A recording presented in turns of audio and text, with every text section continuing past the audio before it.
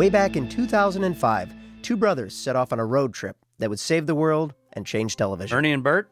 No.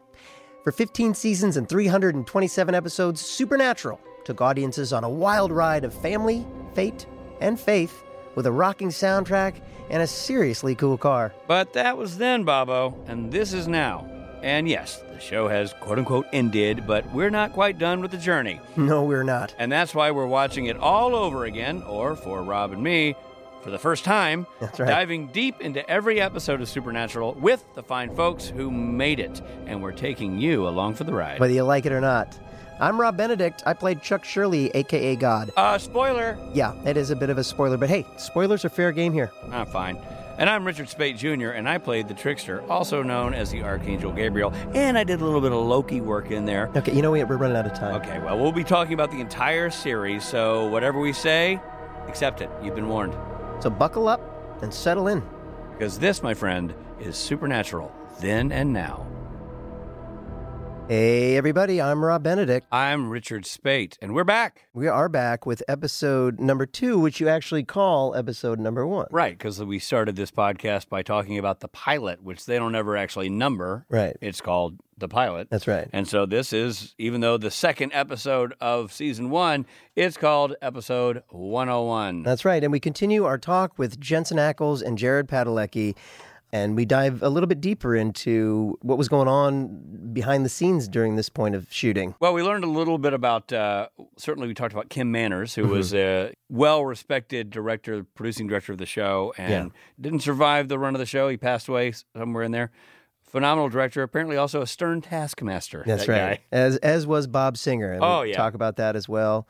And the boys just kind of walk us through a little bit like creating the family, the Winchester family. And that's sort of an on and off screen conversation, right? I mean, like what it was like to sort of be bonding with each other. That's right. And figuring out how to make this thing sing. And then the crew, because now they've got the crew that really becomes the backbone of the show for, in large part, 15 seasons, because a very high retention rate in the Supernatural crew. And this episode was directed by David Nutter. We talk a little bit more about him, how he's the pilot king. Yeah. So if you fly planes, David Nutter's your guy. He's the pilot king. So we're in the second episode, and we're getting into the Monster of the Week. It's season 1. It's all about the Monster of the Week. In this episode, in the dangerous backwoods of Colorado, a monster lurks, hungry for human prey. Will Sam and Dean be able to protect another fractured family from this menace? Following the coordinates that John left them in Jericho, which, by the way, when those coordinates show up, I have no idea what they are. Nobody There's cartographers in the audience who picked up that those were coordinates. Right. Kudos to you. And a quick shout out to all the cartographers listening. After we get the coordinates from John, because he picked them up in the journal, Sam and Dean find themselves in Blackwater Ridge, Colorado, where a young man named Tommy has gone missing. Boys join his sister Haley, her brother Ben, and a guide Roy to search for Tommy in the woods. It's soon clear to the Winchesters that they're dealing with a Wendigo. Oh, man, I've been around one of those with the family in the summer. Plenty of room to camp. Yeah, that's right. Or it's a predatory monster that feeds on people to survive. That's Winnebago. Sorry, Winnebago. That's a different thing, yeah. The boys can't save Roy from the Wendigo, but some luck and a flare gun, Sam and Dean find Tommy and kill the monster. Yeah, and along the way, they realize that John doesn't want or need to be found, but would rather them keep up the family business of saving people and hunting things. That's just good parenting right there. Sure is. All right, let's get into it. Okay, so we're back. We're talking about episode number 2 with Jensen Ackles and Jared We actually Padalecki. call it, for whatever it's worth, Yeah. we call it episode number 1. Episode number 1, right, because the Because we pilot refer is to the pilot. as kind of, Gotcha. pilot, And now, Ooh. first of all, when we were pre-talking about this, I told you it was the episode with the Wendigo. Yes, it's not an Australian villain. A Wendigo ate my baby. Yeah, the Wendigo ate Chuck's baby, which is why we had to kill it Wendigo first. ate 'Cause he my was- baby. It's really just a Wendigo with an accent. Is a Do you Wendigo. remember being Wendigo. Do you remember being in Australia when we became Yes. so Australian? You're like, I want to. Maybe just for intrigue, we can call it like the Vendingo, and it's half German, half Australian. Ooh, Wendigo. Vendingo. Okay, so how much time had passed between the pilot and this episode? 4 months. So the reason I remember Like a hiatus. Like a hiatus. So we shot the pilot, I want to say roughly February 15th, let's say, Into March. to March like 4th or 5th. And so we You find out in May that you got picked up. we celebrated Jensen's birthday during the pilot on Okay. March 1st. Oh, cool. And I remember during Wendigo, we celebrated my birthday. So we find out at the upfronts, maybe like April, that we're going to get picked up and that we need to be in May in New York For the to presentation. be a part of the upfront presentation. I was like, that's awesome. And I remember after that, we went to Nobu with some of the execs from the Studio Network. It's amazing sushi, and we probably had some sake or some Kirin or something. And then they're like, all right, well, here's to a year in Vancouver. And I was like, what's Vancouver? No way. No, I knew that it was a city, but Right. that was when I found out that we weren't filming in LA. that we weren't filming in Los Angeles. Yeah. Wow. But then we ended up filming in LA, and I celebrated my birthday in July 19th during Wendigo, also known as Wendigo. But it was a brand new cast. You know, he and I had known each other, but everybody else was brand ass new, other than Nutter, who directed that as well. Well, we also had a whole summer to get to know each other, and they put Yeah. us into Fight training and Fight weight training. training, yeah. So we were like hitting a boxing gym every day Yeah. for like Yeah. months. For like Yeah. 6 weeks, we were like full on. Fight And also training. just hanging out, like Getting to know each other and be... afterwards. Like, all right, you know, we get done like kickboxing, and then be like, all right, well, tonight watching the Spurs, like my house or your house, like let's So order you some were pizzas and you were beers. fast friends. Yeah. Yeah. And then they put us in the ring and said, let's just do a little sparring. Seriously? And he hit me so hard in the nose Oh my god. that it was I got pretty good it was clocked. one of those. We had headgear on. We had headgear on, but still, if you get punched straight on, that headgear smashes Yeah. your nose. And so it was like one of those things where you start saying yes really fast, but nobody's asked a question where you're like, Yeah, we both. And he caught me after that just to go like, hey, bitch. And so, like, yeah, so then- I could take care of myself too. Like, Yeah. I know you're tough. so but then I was I'm like, also tough. I was like, well, I can't be like, I think you left. time out. I think was you like, left hooked me. It was a right hook. Was it a right hook? Yeah, because you I knew it came came in from the side. you came in with that straight again, and I was like, not again, Not today. And so I slipped right and just went wham on the side of his head. Oh my god. And then, he said he was like, my ears just went into a bell. And then that's when our trainer was like, all right, that's all enough, right, guys. yeah, y'all get it, y'all Let's get get it, y'all out. get it, yeah. And we never I'm sparred gonna again. I'm gonna leap in here and say that was a dumb idea at its inception. It's like, hey, you guys are supposed to play partners for the rest of your adult lives. Let's beat the shit out of each other to get that going and to kind We're of also- warm up that muscle. Even then, we're also like 6 foot plus, 200 plus pound Texan dudes. Yeah. You know, it's like, And you're all like- right, you want me to punch somebody? Who? Yeah, You know? Jared especially is like a big puppy who doesn't know how strong he is. My arm just extends, and I'm like, oh shit, that hit somebody. So the thing I noticed, Jensen, in this second episode is that your voice sounds more like Dean. In the first episode, it sounds more like Jensen, but Dean had a lower register gruffer voice, and you seem to really find that in this episode. So that really came after meeting Jeff and then also seeing parts of the pilot and seeing what he was doing as dad. And I was like, okay, if this is a firstborn son who idolizes his father, wanna be like he wants to be like him. Yeah. And so he's going to imitate him. And so that's where I was like, well, he has such a rich voice that maybe that's something that Dean inherited from his father. And also he kind of leans into a little bit to kind of be like dad. Yep, that makes So that wouldn't have happened in the pilot because I hadn't met Jeff and I hadn't seen what he was going to do with the role yet.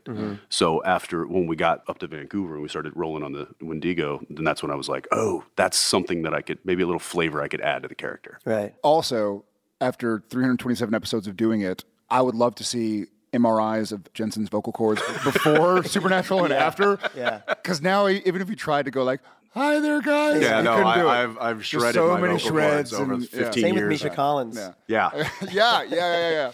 For me, my voice is different as well, but that's Yeah. because I hadn't gone through puberty yet. Right. Totally, man. Yeah. No, you both. I mean, just- you both were a little more grounded. You know what I mean? And it's very quickly. You know who these guys are. You know what the show is. You're already. It's not like this. I know it was Monster of the Week the first season or two, but still, like right away, you get your relationship, and that's the show. Yeah. Yeah, well, you know, I think going back to kind of what we talked about in Well, the first that episode, we had that conversation Yeah. with Kripke on the park bench. That's right. We were shooting in Stanley Park. We were Vancouver. Stanley Park, and they were setting up a big shot.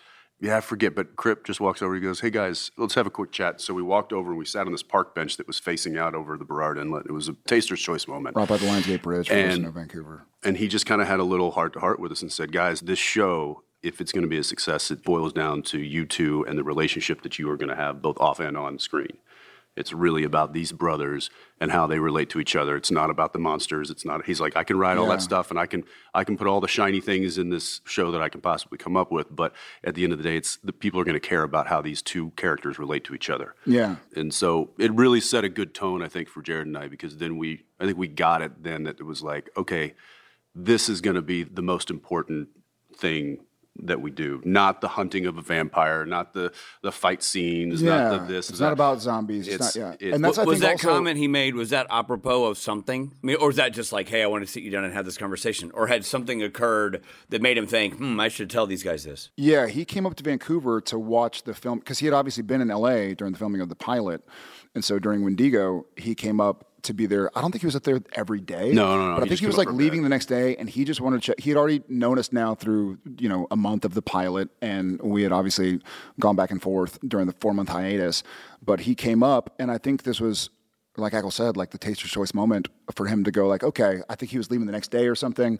And so he was like, just want to have a powwow. Yeah, I want to have like a little heart-to-heart touch base with you guys. With his two quarterbacks. Yeah. Say, I really grateful. I love this. Y'all are awesome with each other, with the crew, with your characters, with your fellow cast, and that's what's going to be necessary. And I think and we kind of touched on this in episode 1 of the podcast, but I think that's also why we outlasted Lost and Heroes and Arrival and the other show that Rob talked about. I can't recall it right now. The irony is that it's called Supernatural, but it was about relationships. Yeah. It began about brothers. Well, and obviously, in this episode is when you say family business. I think he wants us to pick up where he left off.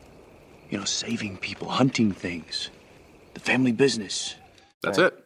Was that the first time you said that? Yeah. He says, I tell you, that really struck me. What is it? Saving people, hunting things, the family business. This is what Dad wants us to do, is pick up where he left off. Yeah. I think was the line, something like that. And that, so like Rob, I come into the supernatural world a couple of years later, and we go in, and we've known you guys now for over a decade. Doing conventions, you see tattoos, you see banners, you see posters with that catchphrase on it. I didn't know where that line fell in the Well, it became part of the show. It was said more than once. I imagine there might be a record somewhere on Supernatural Wiki or something about how many times it actually was said, but it was said dozens of times. It was it was the mantra.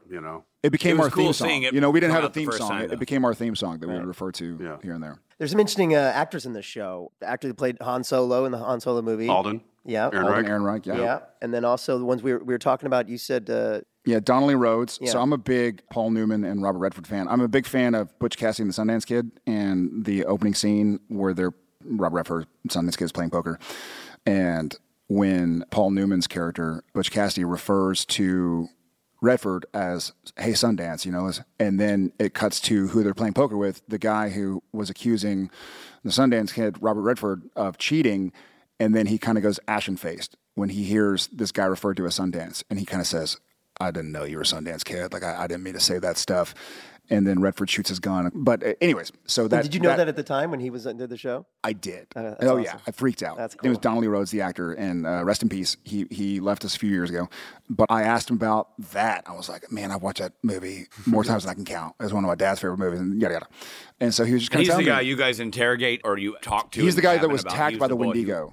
He's the guy when we're sitting... And Ackles and I were looking at each other going like, he's great. It's like, oh, that's why he's great. Corey Monteith, again, rest in peace. Gina Holden. Right. Yeah, Gina. She came back and played with us a few times. Did she? Yeah. The one who plays the main girl? Yeah, she's cute. Yeah, and she's great. I thought she was really good, too. Gina was great. She was great. And I worked with her a couple years later in Vancouver again in a Christmas movie I did with Peter O'Toole and Marsh Gay Harden and Ed Asner. And Roy Campbell was our Wendigo who... Oh, really? Yeah, and I think they just wanted to find somebody taller than I was because, and they were, but he's awesome, and we saw him Manu years Bull later. wasn't available. Yeah, exactly. So they went with, That's a very reference. Big to Bird 2 had a years ago. thing. So Yeah, but I think the interesting thing, too, that Nutter does this, I'm going to get back to Nutter, but in this episode, it's very much like Jaws. You don't see the Wendigo until later, much later, at the very, very end, really. Right. And so what's terrifying about it is you don't know what this the thing build-up. is. Yeah. Yeah, the build-up, the marching through the woods and assuming that something is watching.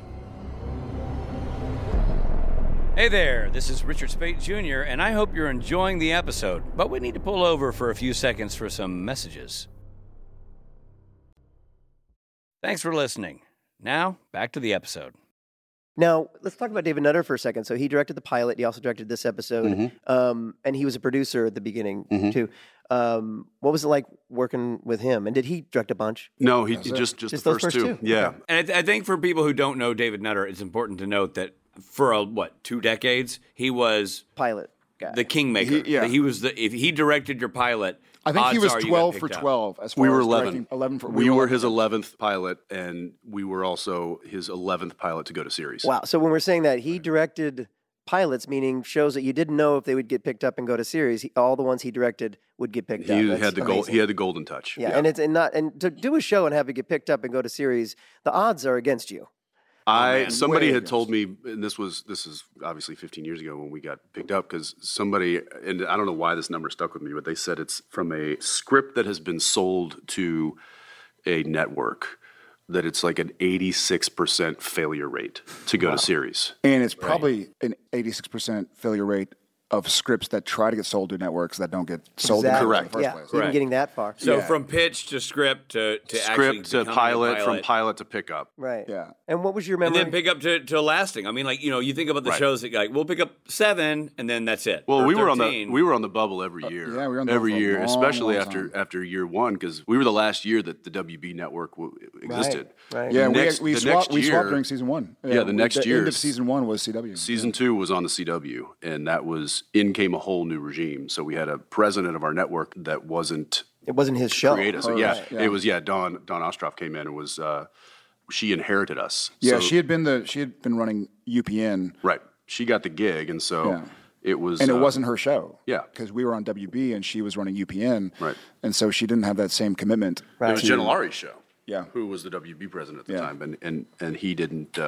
Don got the gig, and David didn't. But And then the next year they did a show called Reaper about a ghost hunter named Sam. it Just was to a let you- slight yeah. comedy version. Just to let you know what she probably thought of Supernatural. God. Literally, a ghost hunter named Sam. Oh, my She's filming God. in Vancouver. Yeah. So Wow. I think she was hoping for her own shows. Wow. So, and what's your memory of working with Nutter? I've worked with 2 very well-known directors, Nutter being one of them, the other one being James Cameron. And both of them have a similarity in that they never sit down, and they're always very close to set, and they have an endless supply of energy, Yeah. but you never see them eat or drink anything. And I don't understand it. I just don't, I constantly would watch him like, what is he on? Like, what is this kind of found tank of adrenaline that these guys live on? David was very much like that, but he was always up, always on his feet, always right there in the scene, right off camera, has his own little personal monitor stand. But he was also very, for lack of better terms, gentle with the I was actors. going to say something to that effect. Like, I've worked with directors who have done 3 or 4 episodes. He's in their not entire Kim career. Manners. No. He's gentle, but also, from what I recall, and again, here we said it's 2021, and we're talking about 2005. Yeah. But I seem to recall, and maybe it's also the nature of he did the pilot and the first episode after that, but it seemed like what I imagine he must realize when shooting a pilot is cast it correctly, cast it by people whose instincts goes towards what their character will be, and then don't over-direct them. Because we're all figuring shit out. Like, I don't feel like I really knew Sam Winchester until at least towards the end of season 1. So, and a lot of actors, especially Jensen and I both had a body of work, but we were still learning. Like, we were still like, I don't want episode 1 or the pilot of Supernatural to be the best Sam Winchester ever is. Like, he's going to have to evolve, much like humans evolve. And so he seemed to get that. I think most of his directing was actually done in casting. Yeah. And then he was setting up, he's a wonderful visualist. I don't know the word for it. Sure. You know, like, his vision of what's Yeah. going on is fantastic. Yeah. And so he gets that and he goes, okay, I'm going to trust these actors to do what we hired them to do. And if there's something that's amiss, then I'll correct. But I'm not going to go in and micromanage and go like, hey, we do it a little bit more angry, because maybe Sam isn't as angry as we think. And maybe Sam ends up being the more sympathetic. He set the scenes and set the stage for us to do what we do as best as we can. Because if you give an actor too many notes, they freeze. There's a point of diminishing returns. And so it felt like it was supportive. He's gentle as a person, and he just wants you to do your best work. And he does his best work when you do your best work. So if you walk in and tell me to be comedic, as Sam Winchester, I'm going to suck because Right. Sam Winchester is not a funny guy. And I'm going to be sitting there going like, I got to make this funny. I got to make this funny. Like, Right. there are moments that Sam has made jokes and this and that, but he was a pretty serious character. Vice versa, if you tell Jensen to go like, hey, can you make Dean a little bit more scared of everything? Because it's a scary show. And if Dean isn't scared, then the audience won't be scared. It's be like, well, that's not Dean. Like Dean goes in and goes like, all right, if this is my last day, this is my last day, but Right. you don't scare me, Right. so that when Dean is scared in season 12 or whatever, that it means even more. And so David Nutter is very long game. He's playing chess. He's not playing checkers. Right, which works when you're directing the first couple episodes to set up. That's the only way it works, I think. Yeah. Because if you go in and you try and force people to act against their instinct, then why did you hire them in the first place? Right. Because then they're going to try and marry that and match that for however long the show goes, which probably won't be long because they're having to focus on doing something that's unnatural. Yeah. The entire I time. have a question for you guys. Because Yeah. you show up to episode 1, and you guys are friends. And I would imagine at that point you also start building bonds with your crew, many of whom were with you the whole ride, aside from the pilot. Like Serge, he was there episode 1, right? You're with Serge for 15 years. You're with countless of that. And how was that experience kind of going from the two guys who did the pilot and now the sort of forging of what became the Supernatural crew family?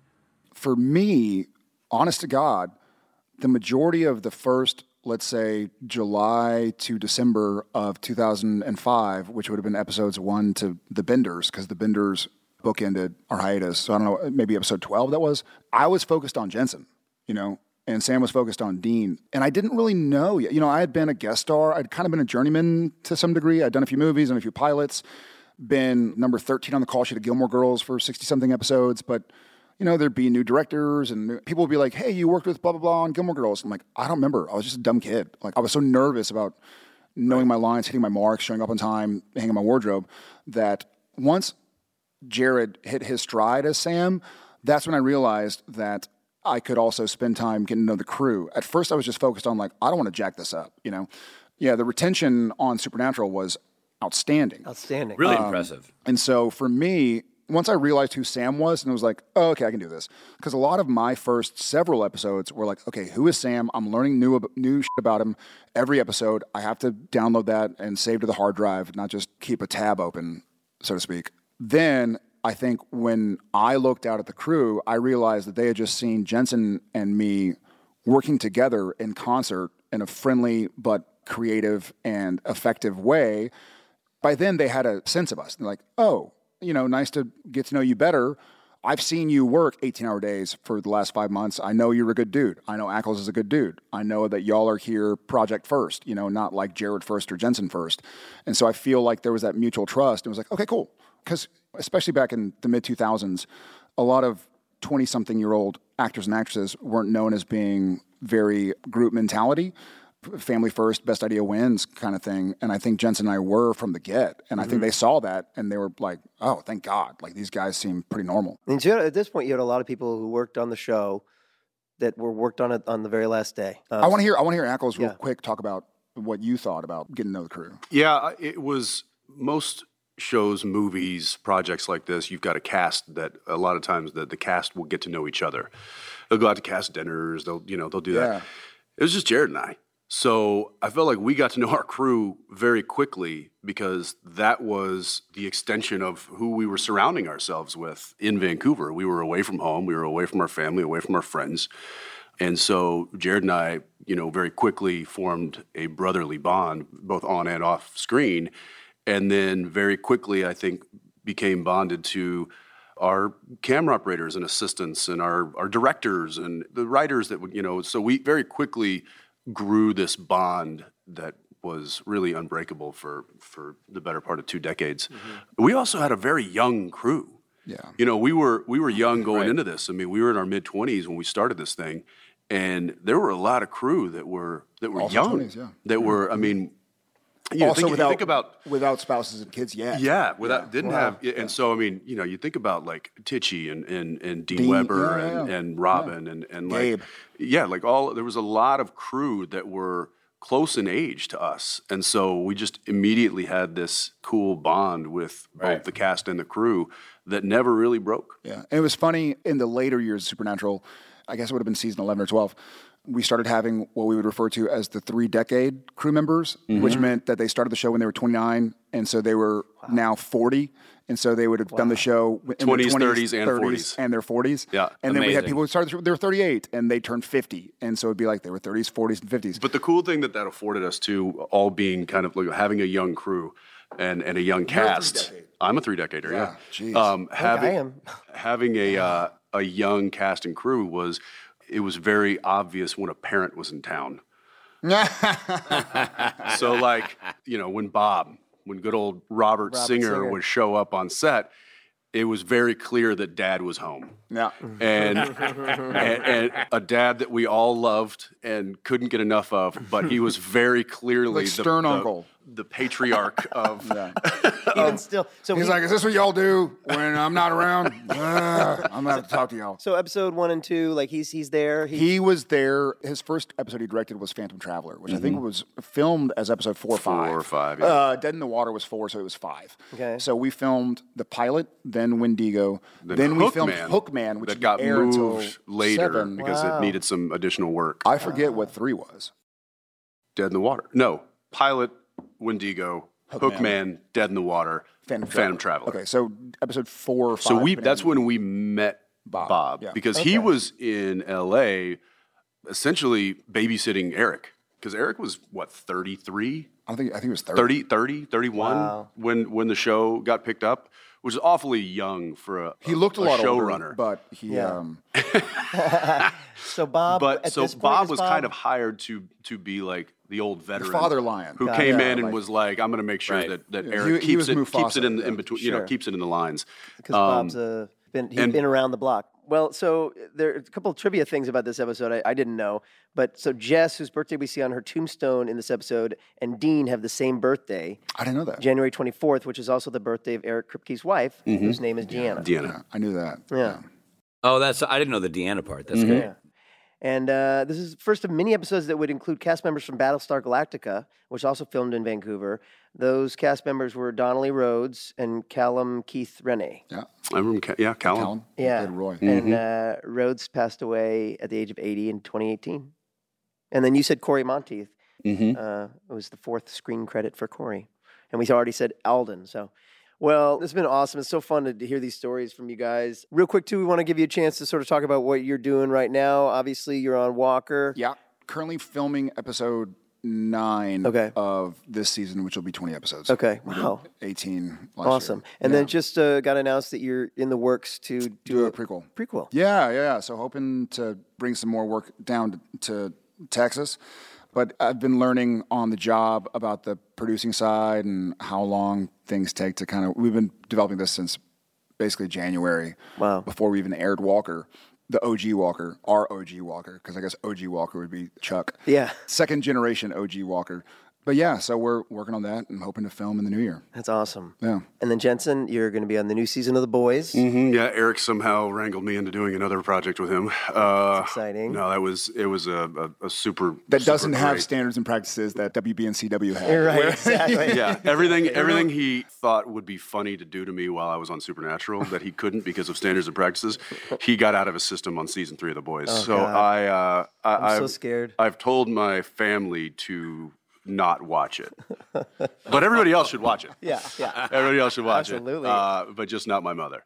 And then your company is working on a prequel for Supernatural. We've got a period, early 70s, the story of how mom met dad, basically. That's awesome. And kind of it's fun. It's been a deep dive back into the show because we have a lot of waypoints that were established by what we lovingly call the mothership.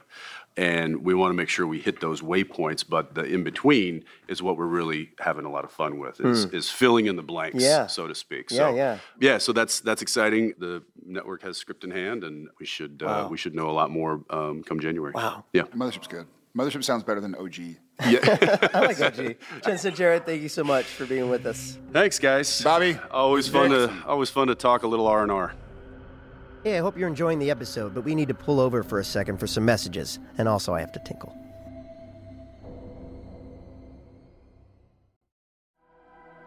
Thank you for supporting Supernatural then and now. And now, back to the show. So great. I tell you, that was obviously fun, but also educational. I like, for example, now you get a better window into why David Nutter was so successful directing pilot after pilot after. Yeah, and the thing Jared talked about his energy and having so much energy. I've never met David Nutter. You got to work with David Nutter. I've never met him. So I have met David Nutter. I've worked with David Nutter. He didn't direct Threshold, so I wouldn't know him. It's true. Anyway, but Nutter is is a legend, and you really get to hear why when he's helped shaping. He shot the pilot, directed the pilot. Now he's directing the first episode, and he set the tone for the rest of the series. Actually, we were speaking to Bob Singer, and he had this great story about Wendigo. Let me just back up for a second about Wendigo.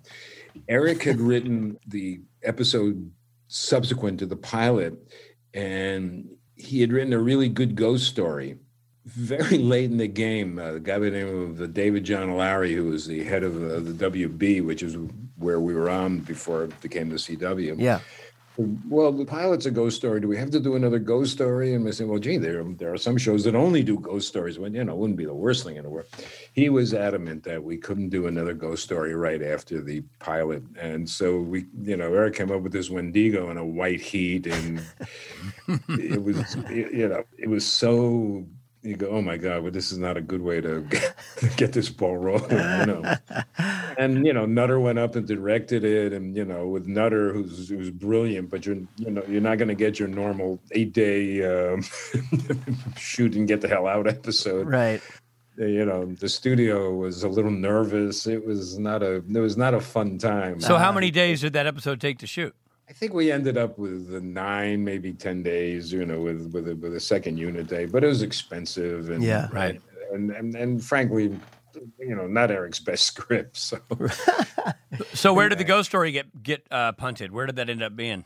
I can't even remember that, Rich, but we probably did some version of it down the line. Yeah.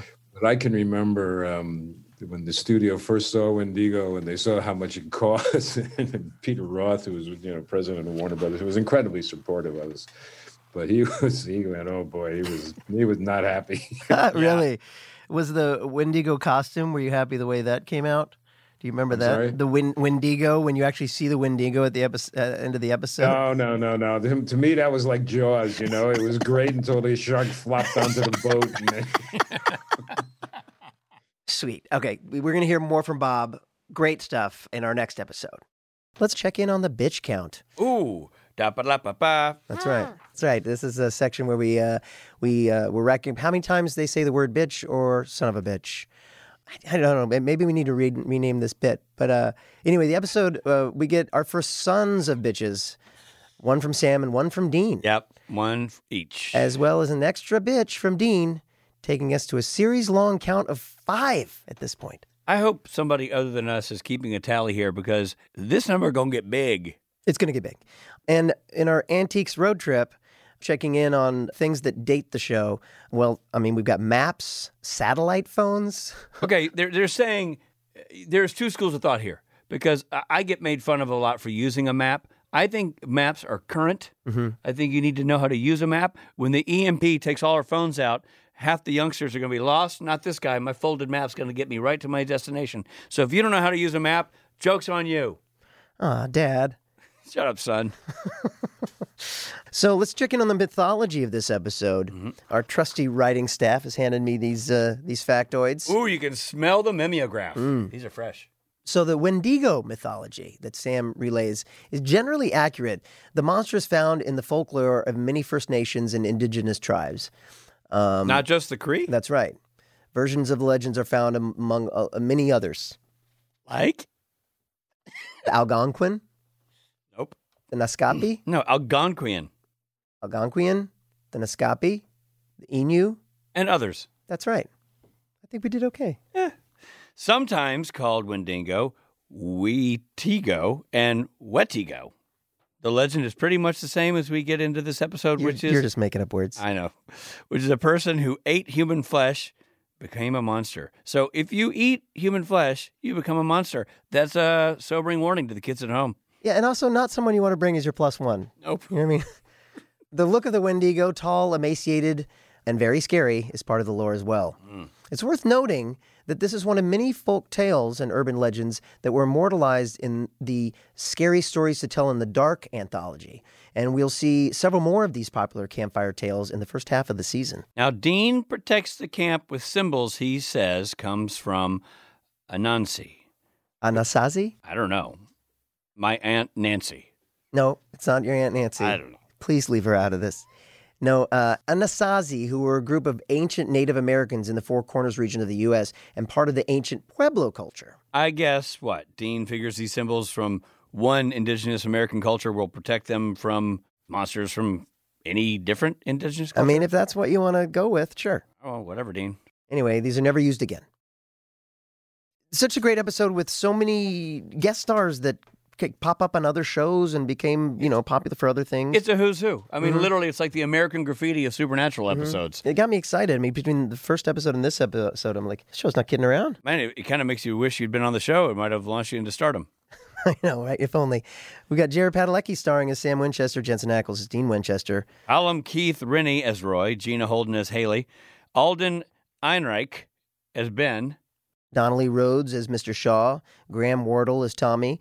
The episode also featured Timothy Weber, Corey Monteith, Ren Roberts, and Roy Campsall. The teleplay for Wendigo was written by show creator Eric Kripke, with a story by Ron Milbauer and Terry Hughes Burton. It was directed by David Nutter and edited by Paul Karasik.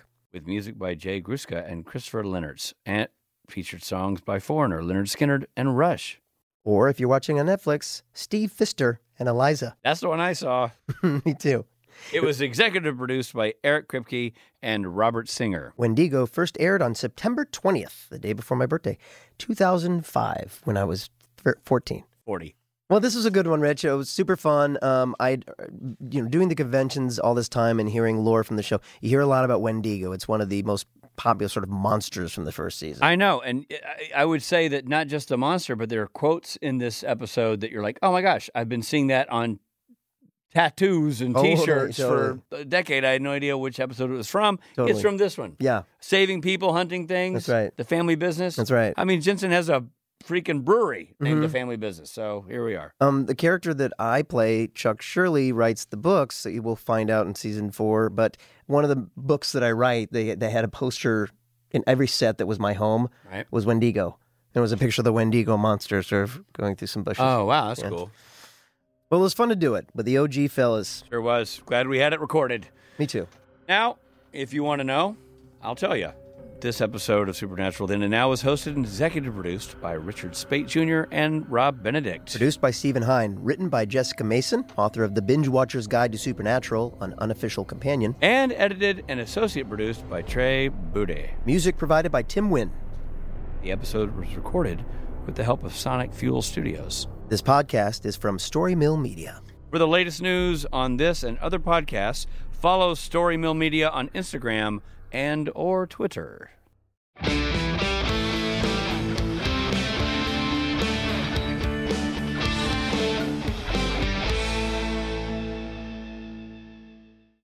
Exciting. Richie? Bobby? I'm also rewatching Threshold. Yeah, it's a quick rewatch, 13 episodes, but I think it's worth it. I think you'll find 6 degrees of the dink. 6 degrees of the dink.